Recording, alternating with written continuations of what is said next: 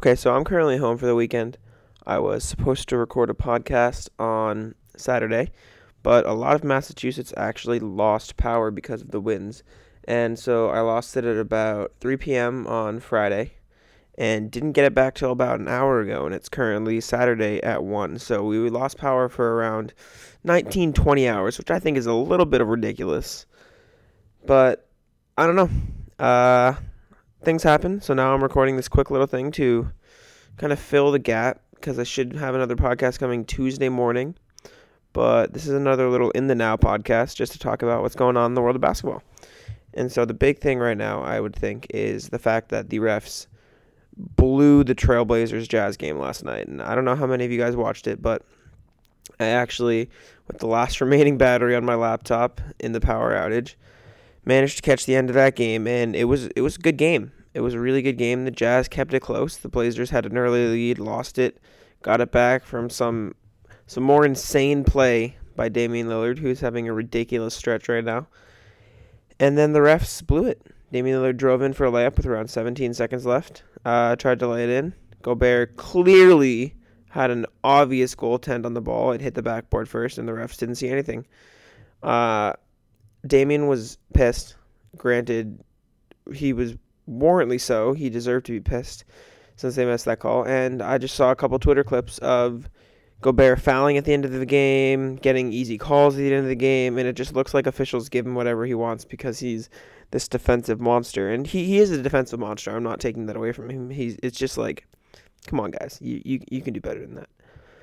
Anyways, I just thought that the state of officiating in the NBA right now is kind of at a low point. I was listening to Fox Sports Radio last night because, again, had no power. So I was just listening to this little hand crank radio that my stepdad brought home, and they were talking about how officiating needs to be changed, and I couldn't agree more.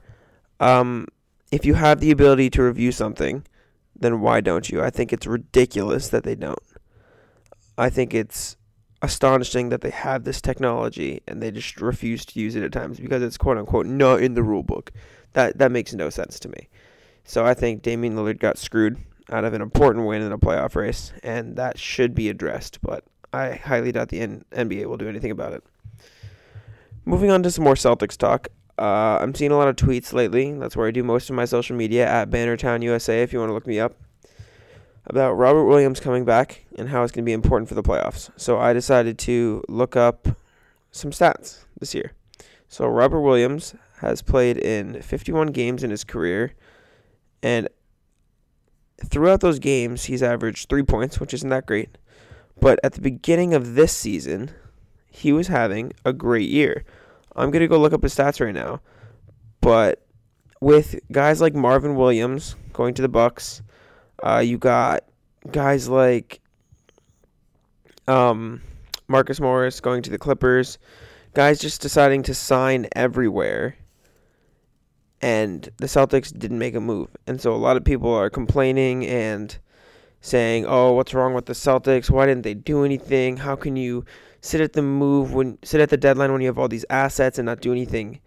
And I'm not going to lie, I was one of those people. I'm behind that statement. I think they could have done something and they should have done something. But maybe Ainge knows something we don't. Maybe he's got something up his sleeve, and maybe that thing is as Robert Williams. I was about to say Robert Covington. So I decided to look up Robert Williams' stats from this season. And he's only played in 19 games, which isn't that many, so it's a small sample size. But I put him into Basketball Reference, comparing him to Tice, Gobert, and Adams. I did Tice, obviously because he's known as the more defensive-minded center on the Celtics right now, and then Gobert and Adams are in there because Gobert's the best defensive center in the league, and Adams is a guy we were looking to trade for at the deadline as an upgrade, and he's a pretty good defender, and I think he's just a solid all-around center in the NBA right now. So in games this year, Williams was averaging around 4 points, 4.5 rebounds, an assist, and then 1.1 blocks. And first of all, over 46 games this season, Adam is averaging 1.1 blocks. So the fact that Robert Williams is averaging around that is pretty good. I think so. And so when you take their per 100 possessions, Robert Williams' defensive rating is a 97. which is crazy. To put that in perspective, Rudy Gobert's is 102. 102, which is solid, which is good. Robert Williams is a 97. He's a great rim protector. He's averaging 3.8 blocks per 100 possessions, 15.6 rebounds. I know you can't completely take those for real stats and take them with a grain of salt, obviously, but hey man, if we can have a 3-man rotation of Tice, Williams, and Cantor in the playoffs, I think that's solid. I think we can rotate Cantor in for offense when we need it and rebounding. Tice in for some of the more experienced guys if Williams struggling, but Williams can be a pick and roll, lob it to the hoop, alley-oop guy, and then on the defensive end, he can hold his own with the best of them, and he gets his blocks. Time Lord is going to be very important for us down the stretch of this season. Moving on from that a little bit, Romeo Langford. I mean, with that game last night, man, ooh, baby. It's got me excited. I'm not going to lie. It's got me a little excited. I pulled his stats up and comparing his rookie season to the rookie seasons of Jaylen Brown, Kevin Huerter, and the late, great Kobe Bryant. It's still a little too soon for me to talk about him without just paying my respects. But Jaylen Brown, obviously, because he's on the Celtics, and they're similar players in the sense that Brown didn't get too much love his first few seasons. Kevin Huerter, in the sense that, he's kind of a similar player. I think Romeo may be a little better defensively, but they're similar players in the fact that they're wings, and Huerter's not known as this amazing star potential guy. He's just a solid wing player for the Hawks, and he's young. He's also probably a better three-point shooter. Well, obviously a better three-point shooter than Langford at this point. And then I threw Kobe in there because his first season in the NBA, he didn't get that much love. He didn't play that much time. He played 15 minutes a game. He only started 6 games, and so it wasn't until a few seasons in, a couple seasons in, where he started being the Kobe that we know and love to this day. So yeah, looking at their per games, in his first season, Jaylen Brown only averaged 6.6 points a game in 17.2 minutes a game. He only averaged 5.4 shots. He shot 45% from the field and 34% from 3. Not terrible, but not great by any means. 3 rebounds and 0.8 assists, 0.4 steals, and 0.2 blocks. Nothing amazing. Okay. Langford's averaging 3.4 points, 1 rebound, barely any assists, 0.2. His defensive numbers are around the same as Jaylen's, but he's only getting 10 minutes. So, I don't want to say they're similar, but those are kind of similar kinds of rookie seasons. Not getting a ton of minutes, not getting a ton of chances on a pretty good team. I'm not saying he's going to be as good as Brown or as fast as we need him to be with the championship team we could have in the next couple of years. But he's not bad. Don't count him out yet. As for Kobe and Huerter averaged 10 points his rookie year because he was on a bad Hawks team. Kobe averaged 7.6 points his rookie year on a pretty good Lakers team. And then I wanted to look at per 36 because I feel that's how we can get a good, solid look at how good these players actually could be, because there's just not a fair comparison to be made when you look at the fact that Huerter played 27 minutes the night his rookie year, and Brown and Langford played 17 and 10 respectively, and Kobe only played 15. So per 36, Brown had 14 points, Kobe had 17 and a half, Huerter had 13, and Langford had 11. So you take Kobe out of that conversation with his 17 and a half. The other three have pretty similar stats. As for rebounding, it's 6 for Brown. You got 4 for Kobe, 4 for Huerter, and 4 for Langford. Not that far off, pretty similar. Assists-wise, Langford's slacking a little bit. Huerter's got 4, Kobe's got 3, Brown's got 2. Langford has half an assist, but he's not getting enough minutes to be a true playmaker, especially because he's not a ball handler.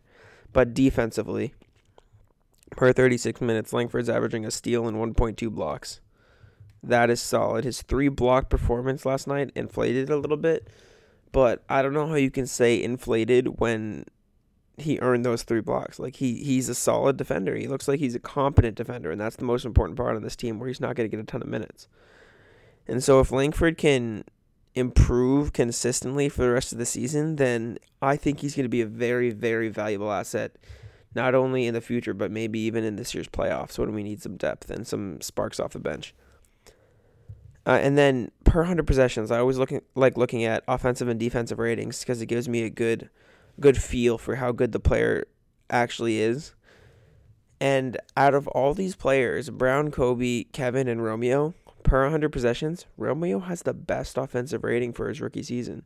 I know he might not get as much time, and so not as much opportunities. You could, I guess, say that, oh, he's not shooting the ball as much. He's just making the easy shots he gets. But, like, the offensive ratings are pretty far apart.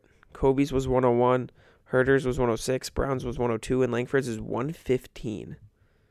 115. That's good.